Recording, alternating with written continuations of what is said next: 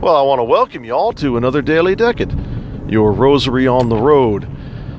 Well, I complain all the time about people not sending in prayer requests, and then I get a flood. Although it still didn't come in through the email, but that's okay. I'll take it where I can get it.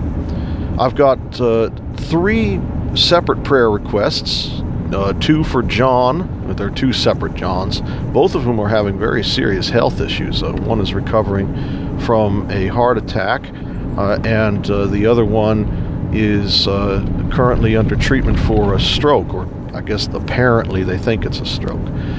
So I want to pray for both of them, and I also want to pray for an anonymous,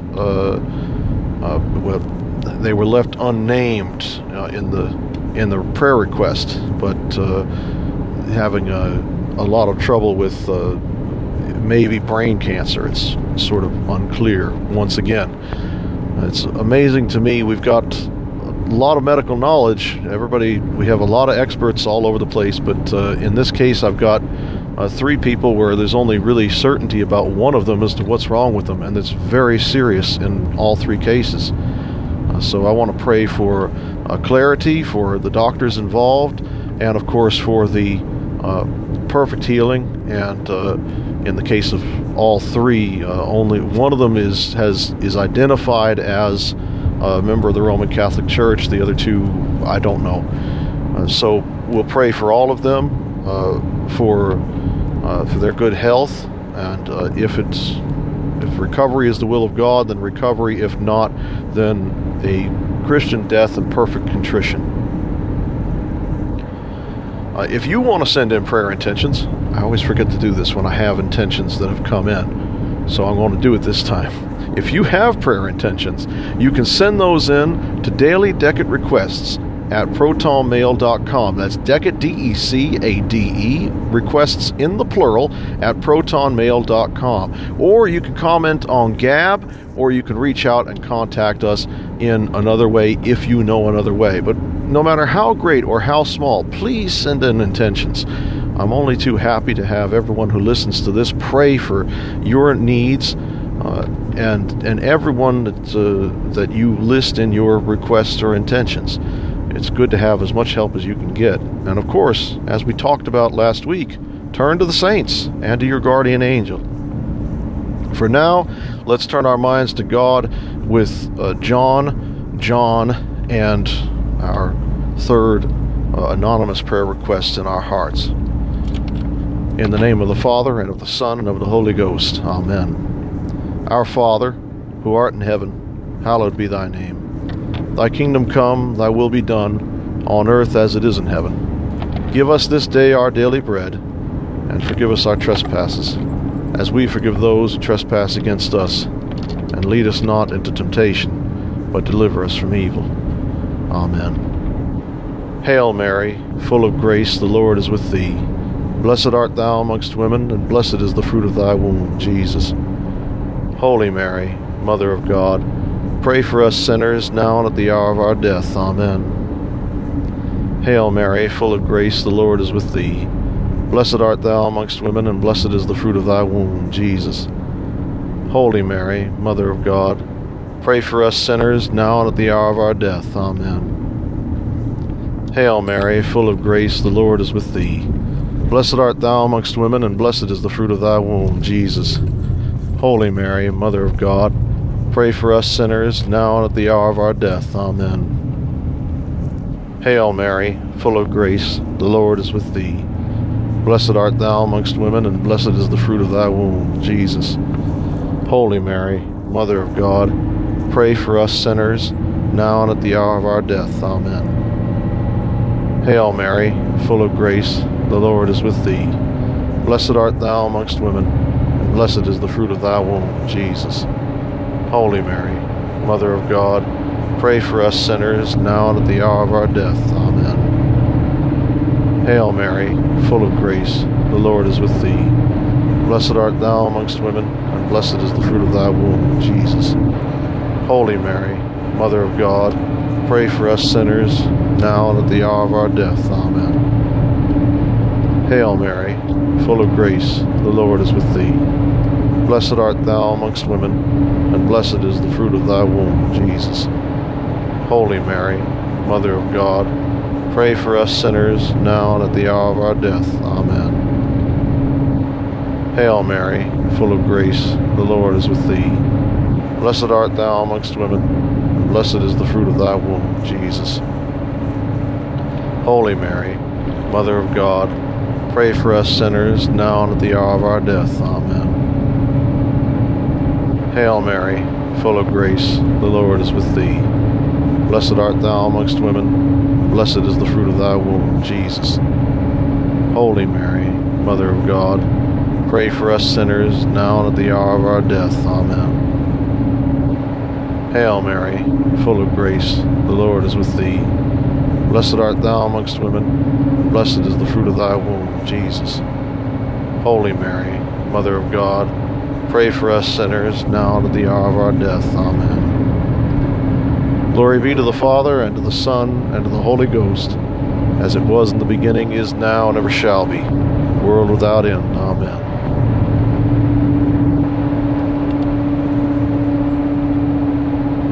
Hail, Holy Queen, Mother of Mercy, our life, our sweetness, and our hope. To thee do we cry, poor banished children of Eve. To thee do we send up our sighs, weeping and mourning from this vale of tears. Turn then, O gracious Advocate, thine eyes of mercy unto us, and after this our exile, shew unto us the blessed fruit of thy womb, Jesus. O clement, O loving, O sweet Virgin Mary. Pray for us, O Holy Mother of God, that we may be made worthy of the promises of Christ. Let us pray. Pour forth, we beseech thee, O Lord, thy grace into our hearts, that we, to whom the incarnation of Christ thy Son was made known by the message of an angel, may by his passion and cross be brought to the glory of his resurrection. Through the same Christ our Lord. Amen. On behalf of thy servants, John, and the servant that is known but to thee, O God, and by the intercession of St. Luke the physician, who was blessed by you and chosen to be your evangelist, we ask for clarity for all the physicians involved in the treatment of these thy servants, that they may have clarity of vision and of mind to see clearly both the issues of health and their proper treatment, and that you would bless your servants with full recovery, or if it not be thy will, with perfect contrition, that they may have the blessing of a good and Christian death, painless, blameless, and peaceful, and a good defense before the dread judgment seat. All this in the name of Jesus Christ, thy Son, who liveth and reigneth with thee in the Holy Ghost, one God, forever and ever. Amen. For all of us in our day-to-day struggles, St. Michael the Archangel, defend us in battle. Be our protection against the wickedness and snares of the devil. May God rebuke him, we humbly pray. And do thou, O Prince of the heavenly host, by the power of God, cast into hell Satan and all evil spirits who prowl about the world, seeking the ruin of souls. Amen. Most Sacred Heart of Jesus, have mercy on us. Most Sacred Heart of Jesus, have mercy on us. Most Sacred Heart of Jesus, thy kingdom come. In the name of the Father, and of the Son, and of the Holy Ghost. Amen.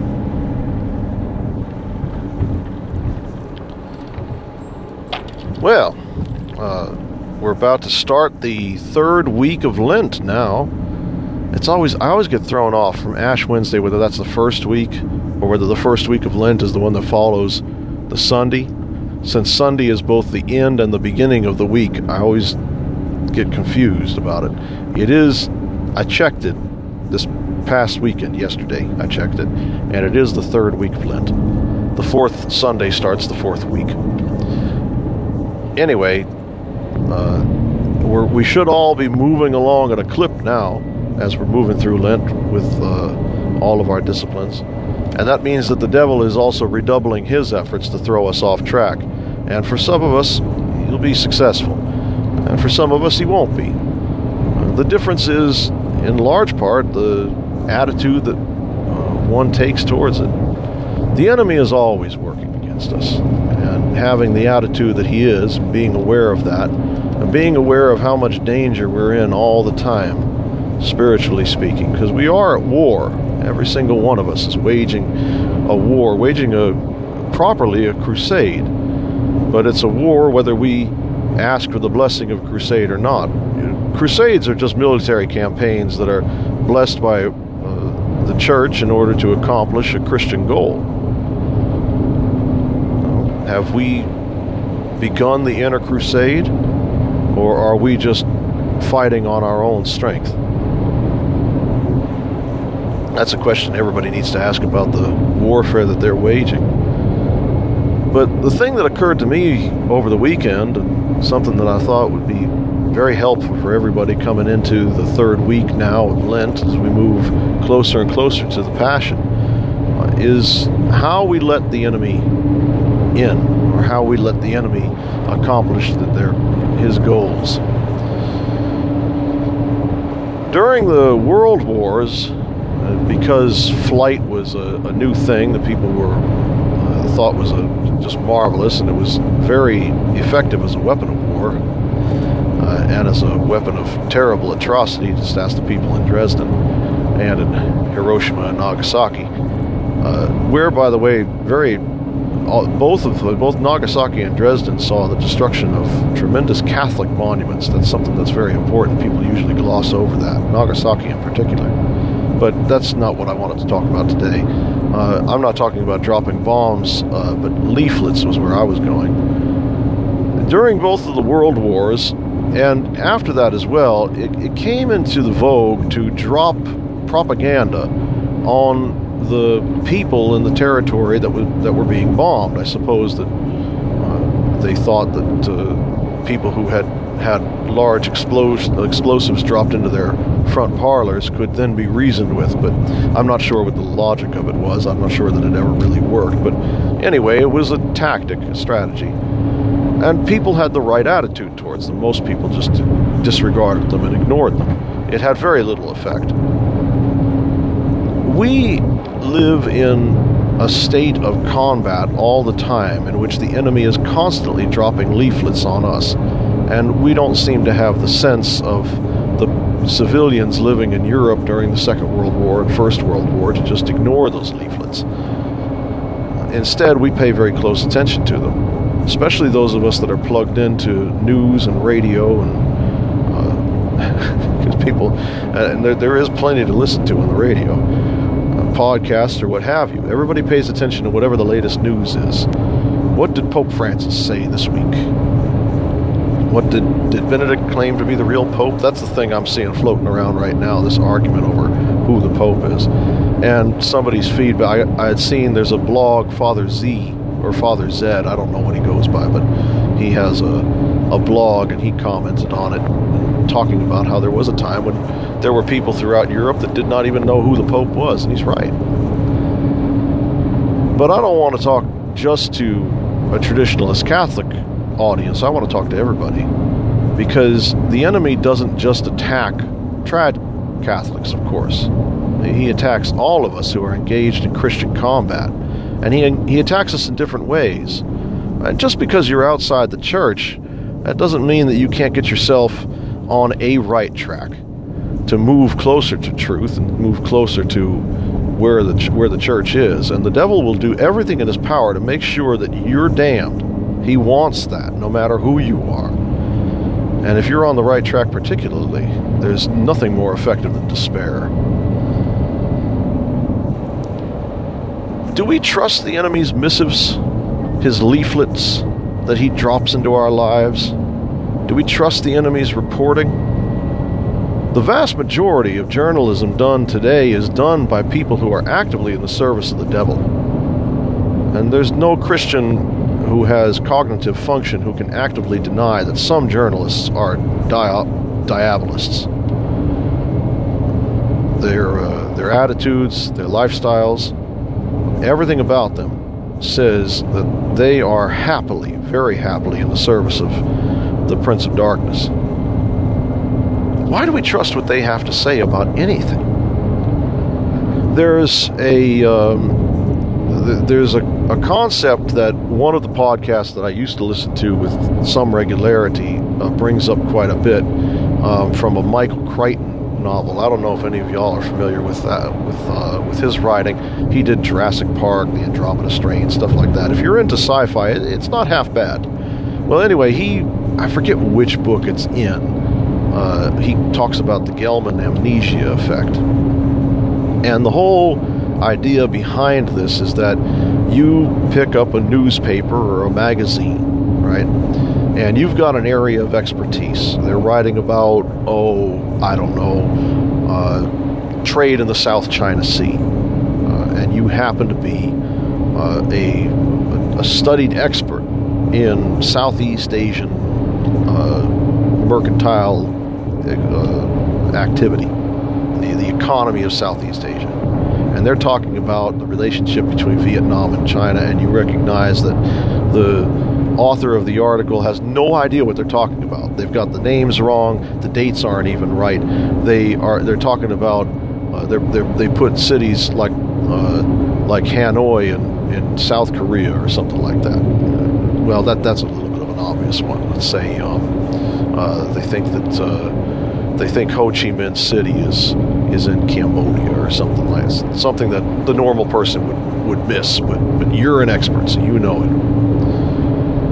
And you think to yourself, well, they don't know anything that they're talking about. This is complete drivel. And then you turn to another article on the ongoing state of the European Parliament, which you don't pay attention to at all, and you believe everything that you read. We all do it. And this is what Crichton describes as the Gelman amnesia effect, the idea that if you are not an expert, you naturally incline yourself to trust experts. And we all do it. It amazes me, and I do it myself, I fall into this trap too. I actually listen to the secular press and what they have to say about Christianity, about the hierarchy of the church, and that's reports on proper hierarchies within the Roman Catholic Church as well as the other institutional bodies. I read it somewhere where they referred to, they had a really quippy name for it. They didn't call it the Anglican Church. They called it the Anglican Faith Community or something of that name. Ecclesiastical community or something of that nature. It's not meant to be a swipe at Anglicans. I just thought it was a handy way to reserve the term church for the church, capital C. Anyway, and how many times do we read the newspaper and believe everything they have to say about this hierarchy or that hierarchy, this church or that church? And when we know that the writers are firmly in the camp of the enemy, and yet we just uncritically hear what they have to say, because none of us knows what's going on in the Vatican. We are as ignorant of the inner workings of the Curia as I think most of us are of mercantile activity in the South China Sea.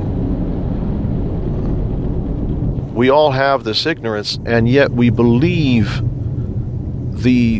both the best and the worst, depending on how we feel about what's going on.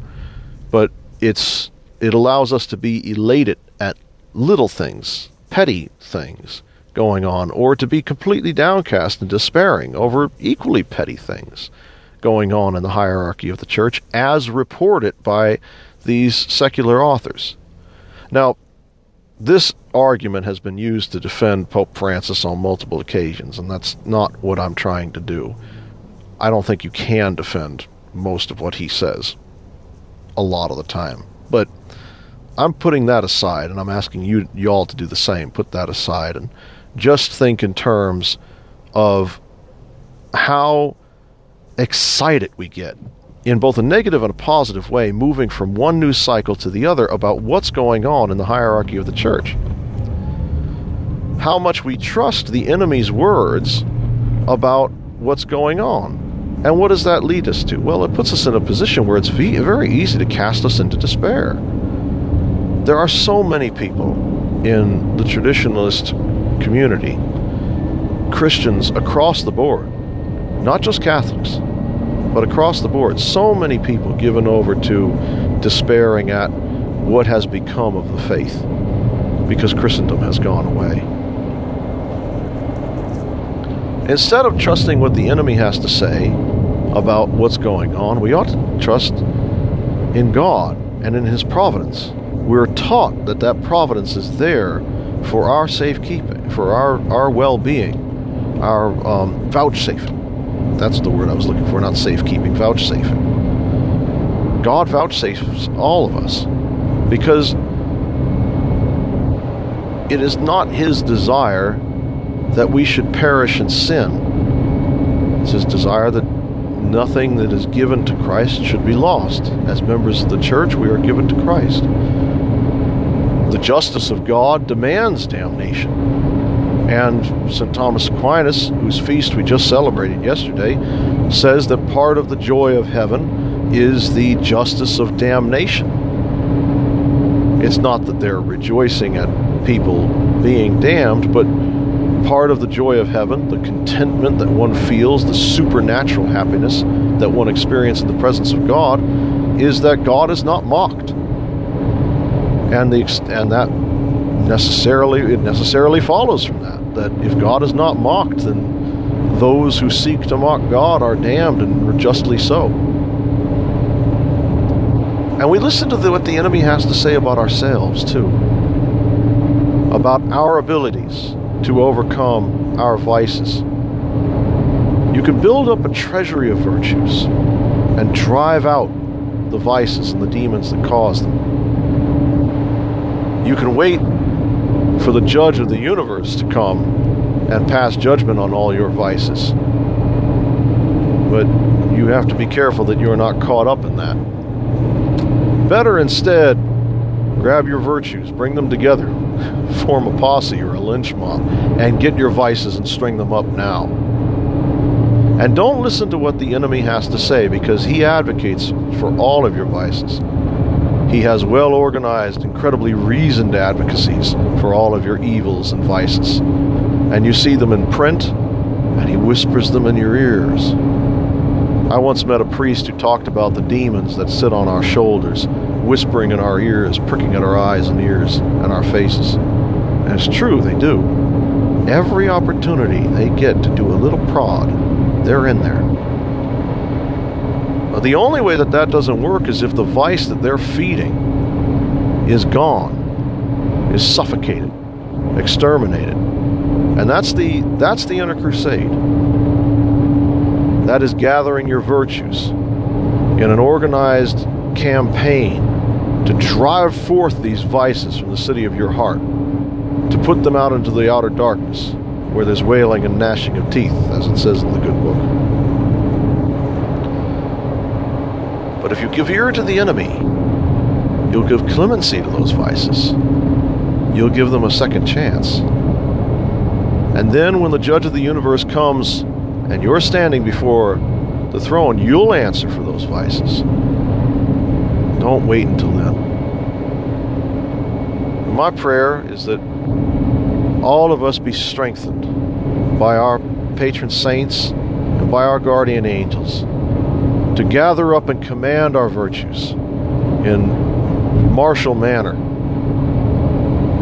to wage war, unrelenting, ruthless, against those vices that are within us, such that we may be purified standing before the throne of judgment, and that we may thereby be admitted without expurgation into the heavenly paradise and supernatural joy of standing before the face of God alongside those saints and angels who have strengthened us. In the name of the Father, and of the Son, and of the Holy Ghost. Amen.